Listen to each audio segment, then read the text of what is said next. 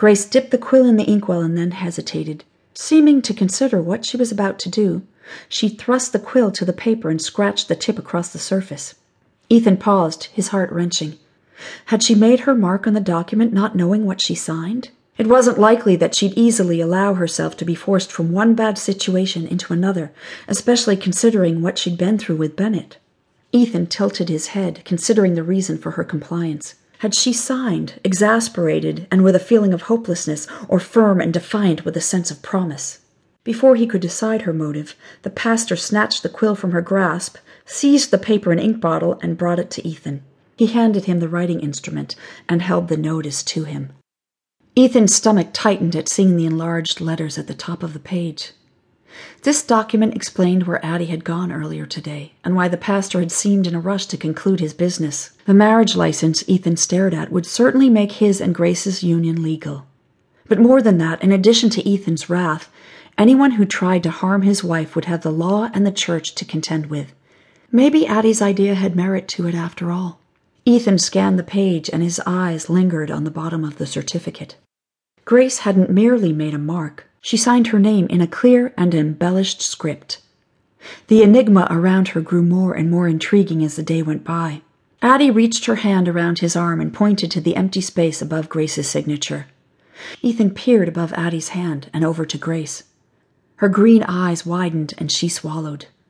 She cast her gaze to the ground as though she feared she'd been forward in her assumption. "You are agreeable to this?" Ethan asked, wanting to know her honest opinion. He tried to keep his tone flat, giving her a chance to revise her decision. She walked toward him, looking as uncertain as he felt. "I'm not sure I know a better option," she said. "I hate to admit it," he offered, "but this might be the best way to keep you safe."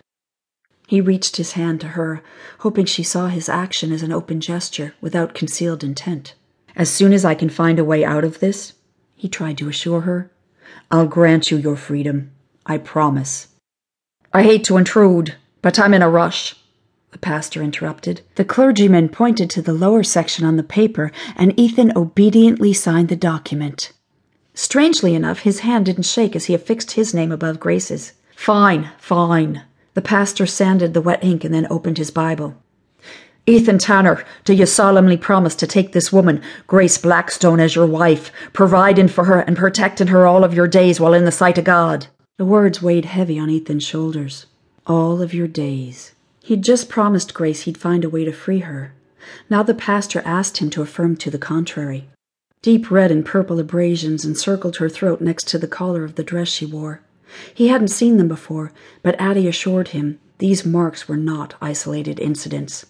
He'd swear an oath to both God and Grace, and hope that one pledge wasn't contingent on the other. "I promise," he said. The minister turned to Grace. "Grace Blackstone, do you promise to accept Ethan Tanner as your husband, abiding in his household and obeying his commands?" Grace nodded slowly as though unsure. She lifted her eyes to Ethan and her chin rose assertively. "I promise." Addie sniffled behind them and Ethan cringed. This had been an impromptu ceremony. What would she have done with a year to prepare? "You are husband and wife," Pastor Whitten proclaimed. "May your life be filled with many children. Now that this is done, I'll be on my way to the Clancy farm to discuss the details for tomorrow." He touched the signatures with his fingertip, folded the paper, and then placed it inside his Bible. Tucking everything under his arm, he waved to them in passing. "Good day," he said, and then disappeared through the open doorway. Ethan stared awkwardly after the minister, not completely certain what to do next. He supposed he should take his wife and sister home. His wife. When he started out this morning, he hadn't thought this day would end with the marriage ceremony. He glanced over at his bride. She was caught in Addie's tight embrace, being rocked from side to side. Lavender oil should soothe her abrasions, but he doubted her internal scars would heal as easily. Other than give her time to forget what had happened to her, he didn't know how else to help her. He looked to the bruised skin at the cuffs of her sleeve, feeling as responsible for her pain as if he'd personally clamped the constraints against her delicate skin.